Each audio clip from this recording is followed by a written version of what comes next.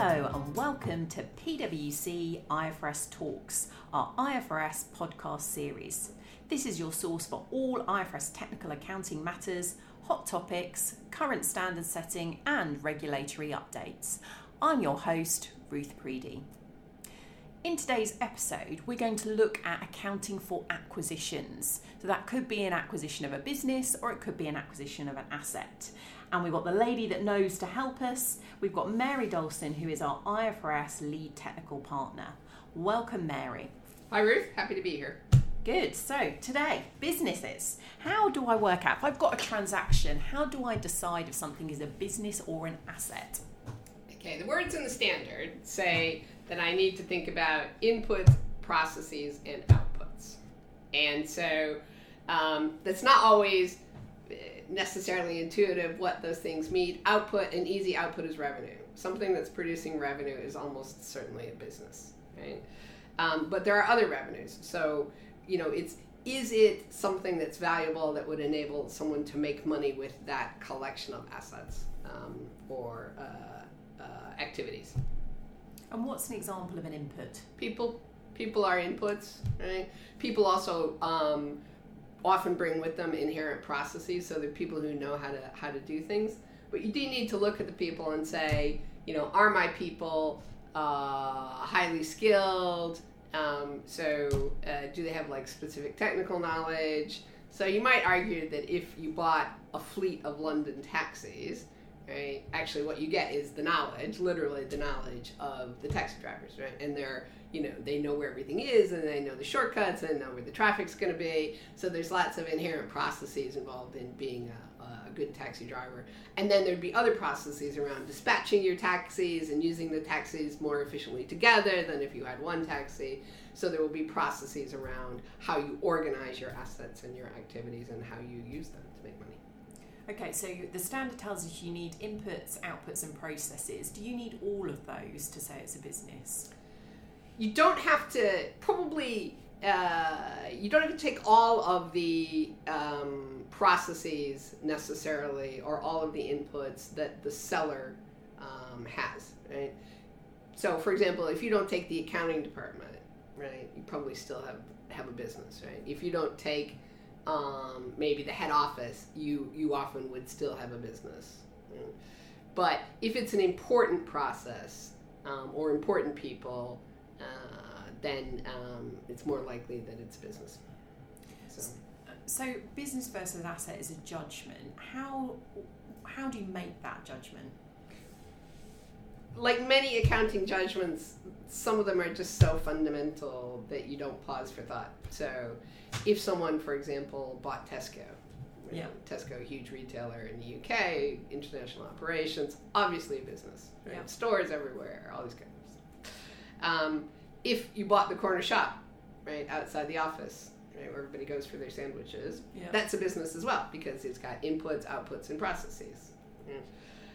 What if the corner shop was empty and you said, I want to start a sandwich shop there? You bought the corner shop, but you don't have any trade name or activities or anything. Then you're just a startup, right? So all you've got is an empty shop, probably not a business. Okay. It's the difference between buying a working factory and buying a garden shed. So quite often it's obvious, but there are industries where it's pretty gray, right? And we spend a lot of time talking about it. And what are those industries that you see where it's grey? I think high-tech, pharmaceuticals, biotech, and industries where you might go a fair amount of time before you've actually got revenue, but that doesn't mean that those companies, like, for example, can't go to the capital markets and can't get venture capital funding and things like that. So there's a long lead time. Activities, businesses where you have a long lead time before you've got products can still be businesses way before they're producing revenues. So an oil and gas field, once they've got a development plan, is usually deemed to be a business, right? In the biotech space, you see transactions where the acquirer gets not only all the scientific know-how and the patents and the IP, they also take the founding scientists and all of the processes and the data that's been accumulated so far. It's probably starting to look like a business. Okay. So if you're looking, so we know what the standard says. It says you need inputs, outputs and processes. As a business combinations partner, if someone comes to you and says, is this a business or an asset, what do you look for? Sometimes it's quite simple, and it's not the questions that you look for in the standard. So I say, how big is the how many contracts are there, right? And how big is the contract? And I was having a discussion with an engagement partner once about whether or not something was a business combination. And they sent me the contract, and it was 834 pages, including the attachments. Definitely an asset. So it's hard to imagine that you would need that much legalese to actually buy the garden shed. Yeah. So that's one thing. Look at the complexity of the arrangements to transfer it from the sellers to the purchaser. So that's one thing. What does the company say about it in the public domain? Right? So if the chief executive had a press conference and put out a press release and said, oh, we've just bought this amazing company and we got these great people and, we just see, it's going to add so much value and fit neatly with our suite of products, it's starting to feel like a business, right? Did they have to do anything with the competition authority, right? If you have to ask the competition authority if you can execute a transaction, it means they're worried about market dominance, right? So that's all feeling really businessy-like to me. Yeah. And the other thing is, so we know what the current standard says, but I think at the moment there's some standard setting change in this area. So yes. what's the change? What's the board doing? The post-implementation review feedback came back that the too many things are seen to be businesses, right? And I usually articulate it as, I could argue that any asset is a business. We go back to the taxi. I could argue that one taxi is a business, right? Because the words in the standard don't tell you what's not a business. Yeah. So what the respondents, I think, really asked the board for, both the FASB and the ISB, is tell us what's not a business, please. Some things must not be businesses. Tell us what they are. And certainly, so the FASB, because A, it's faster, and they started earlier, has done some standard setting, and they have narrowed the definition of what's business, and so therefore there will be both fewer business combinations under U.S. GAAP and fewer disposals of businesses, because on the U.S. side, actually the disposal requirements, the disclosure requirements around disposal of a business and allocating goodwill and all that kind of stuff probably created as much difficulty as the acquisition accounting stuff did. So the U.S. is done, and basically everybody's implemented because it was perceived to be a very preparer-friendly change in GAAP, and people early adopted. The ISB is perhaps not as nimble, and they started after the FASB, and ISB standard setting always has a longer implementation time because it has to allow for endorsement, not just in the EU, but other places around the world. So the ISB is still in the standard setting phase. So they've done an exposure draft, they've got feedback, and they're starting to talk about it in board meetings, but we may see a standard this year. If we see a standard, it's going to be at the back end of the year, and then it's going to be a couple of years before people are going to be able to implement it. What I think will happen is the ISB will say, okay, it's available for early adoption, and if it's roughly looking like the FASB standard, then I suspect it will be endorsed pretty quickly in Europe and be available for early adoption from the time it's endorsed. And I get asked this question a lot, Mary, so tell the people at home, can I, if I'm an IFRS preparer, early adopt an exposure draft? No. So I need to follow. Do I need to say that again? Yeah. Yes, please. No, you may not adopt an exposure draft. Okay, and we can't analogize to the US GAAP whilst we've still got current IFRS as well. Exactly. If we have IFRS guidance that applies to the transaction, we cannot look to another framework. So no, you cannot adopt the US GAAP amendment. So just so the main change, I suppose, what is the main change the US has actually made that's going to result in more assets? So they've introduced a screening test, and they've said if all of the fair value that you're paying is really concentrated in a single asset, it's less likely, it's unlikely to be a business. So this is the single asset test, I always call this. So if I buy one airplane, I've got a corporate jet. Yeah. Right? If I buy 50 airplanes, I've just bought an airline. Yeah. Right? You've got a business. Right. So if I buy one office building, Yeah. right, it's unlikely that that office building is going to, so everything I pay for that office building is going to be about where the building is and how big it is and what class of office space it is and how much retail it is, et cetera, et cetera. And it's unlikely that there's going to be very much value associated with, for example, the in-place leases, because the assumption would be you could replace them at market rates. Yeah. So it's that screening test that's going to reduce the number of things that are businesses, I think. Okay, so it's like a rule. If you meet that rule, then it's an asset acquisition. You don't need to go on any further. So why do people care about if something's a business or an asset? What's the big deal? I think for IFRS, you get some very different accounting, particularly on the for business combinations. First thing is you have to do a fair value exercise, right? So you fair value the assets and liabilities. It's not just an allocation of what you paid. The initial recognition exemption doesn't apply, so you end up with deferred tax on the fair value of assets you recognize for the first time, or the fair value of some of your step-ups.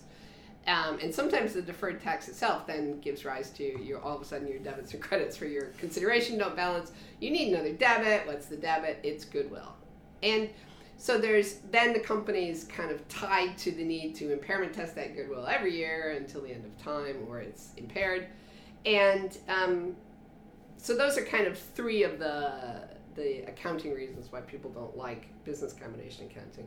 But I think one of the biggest ones is the rules around contingent consideration. This is something that really, in the preparer community especially, they really dislike it, and they really think it's wrong and bad accounting, which I would disagree with, because I think I'm all about tell people what the liabilities are. But it's the effect of contingent consideration is if the business you bought is performing well, you end up with a big liability to the people who sold it to you, and a thumping expense in the P&L for this good, well-performing business. Well, actually, the expense is all about how well you're doing with managing that business and how much you have to pay the people who sold it to you. So I think it's a contingent consideration is probably one of the reasons that people fight to get out of business combination accounting. So this is with contingent consideration. We're saying I bought a business today. I paid some today, and I'm going to pay some in the future, contingent on an event. Yeah. Well, it can be contingent on an event or performance of the business, right? So I might say, look, this business is going to storm away, right? Yeah. It's amazing. It's perfectly positioned for this change in technology, or switch to mobile banking or whatever it is. And you're going to make a fortune with my business. And you're like, I'm not so sure. So I'll pay you some today. And then if it does what you say it's going to do, I'll pay you a whole bunch more in the future. Yeah. And the IFRS 3, the business combination standard, effectively requires you to book that at fair value on day one. Mm-hmm. So you've got to do a fair value exercise. And I think it's more the subsequent treatment is it gets you to fair value every balance sheet date, and that movement goes to the P&L. Yes. So you get volatility. Right, and you can take it out of, everybody takes it out of their alternative performance measures. You think, but it's probably all about performance, isn't it? Anyway, but it is that it's the volatility, it's the growing liability, and sometimes you might make a bad estimate, right? So you might have this liability on the balance sheet that you're never going to have to pay, and then when you decide, okay, the business is really doing badly, I'm not going to have to pay the liability, you have a credit in the income statement, and that's just so it's that kind of, it doesn't seem like it reflects performance to people. That's why one of the reasons they don't like it. So why, if you had an asset acquisition and you had contingent consideration, so you pay something today and something in the future, why do you not account for that in the same way? What's the difference? What we have probably is more of a vacuum on asset accounting. So the ISB and the IFRIC wrestled with what you do with contingent consideration for asset purchases for, I don't know, felt like an eternity. It was probably more like 3 or 4 years. Sure, it started in like 2012 or something. Yeah. So they bounced it back and forth between them, and finally couldn't come up with a consensus in the interpretations committee, and the board just kept batting the issue away, right? And it's actually, I think it's a fairly profound question, right? Because it is a fair amount about when do I have a liability and what's the purpose of the liability. So they kept batting the question away, and so what we have is an agenda decision from the IFRIC that essentially enshrines some diverse practice, and it basically is people either tend to treat it like it's analogized to IFRS 3, book the liability, sometimes remeasure the liability periodically, or they wait until the liability is virtually certain and then they probably add the debit to the asset and record the liability and eventually pay it. Okay, it's more of a cost accumulation approach. So that's cost accumulation, and then kind of the analogy to IFRS 3. But people will, companies will be using a remeasurement model, but still adding the changes to the asset to the extent they are not essentially unwinding of the discount rate. Because if you've got movements in your liability, they're going to arise from the unwinding of the discount rate, and they're going to arise from changes in your estimate of the cash flows. Okay. So one of the big things then is that contingent consideration accounting is potentially quite different between business versus assets. Yes. So just to end our podcast, if we go back to business combinations, is there anything that you really advise people to watch out for that they miss, that they should keep an eye on if they've got a transaction coming up? Well, let's start with the bargain purchase gain. Oh, yeah. Right. There are, interestingly, you'll see periods in time where there may be bargain purchase gains available. Because bargain purchase gain says, I'm paying less for that business than the value of the assets less the liabilities, right? So I'm actually paying less than its expected future cash flows. And we saw that when money is tight, right? When nobody's liquid. So we saw that in like 2008, 2009 with the financial crisis, when you couldn't sell a book of mortgages to save your life, no matter how sound you asserted the mortgages were. So occasionally you do see moments where the market is just doesn't have any appetite for the assets that you're selling, even if fundamentally it might believe that they're going to produce cash flows. But if you get a bargain purchase, you really need to understand why. And if it's not apparent to you, so it's not like the seller's not in distress, or you have synergies available to you that aren't available to any other market participant, if you don't immediately understand, if you're not expecting a bargain purchase and you get one, you have to go back and figure out why. Because quite often, somewhere in the various fair value models and stuff that you've done, you've probably made a mistake. You've missed something or you've made a mistake. So I'm pretty skeptical about bargain purchases, and I really have to understand the fundamentals that gave rise to them. Some other things that you see that people miss frequently is once you've decided to sell a business, the agreement to sell may trigger golden parachutes, for example, for your senior executives, and sometimes those can be very, very substantial.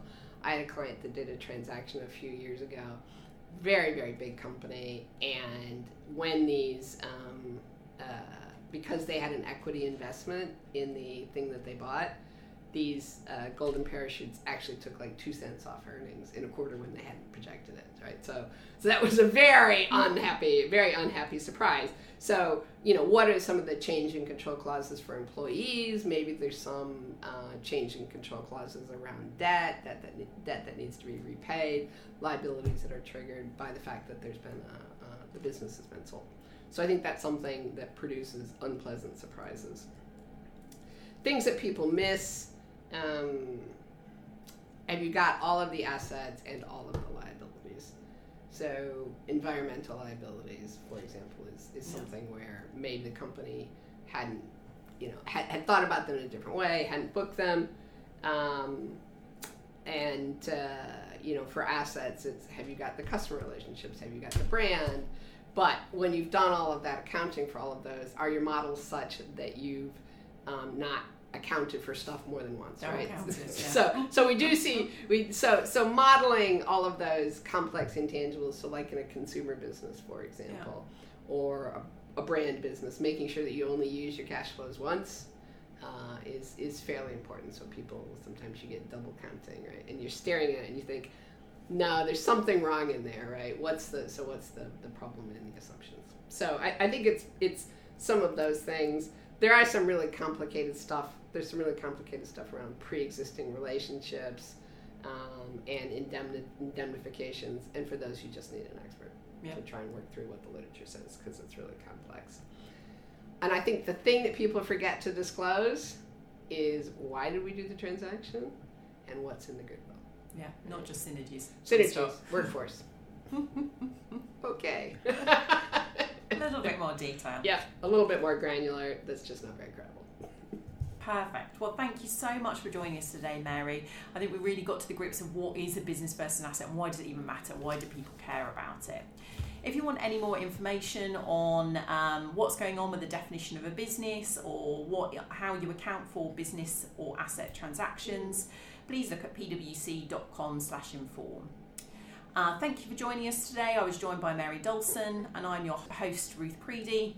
Happy accounting. Enjoy your IFRS day. The preceding programme was brought to you by PricewaterhouseCoopers LLP. This content is for general information purposes and is not a substitute for consultation with professional advisors.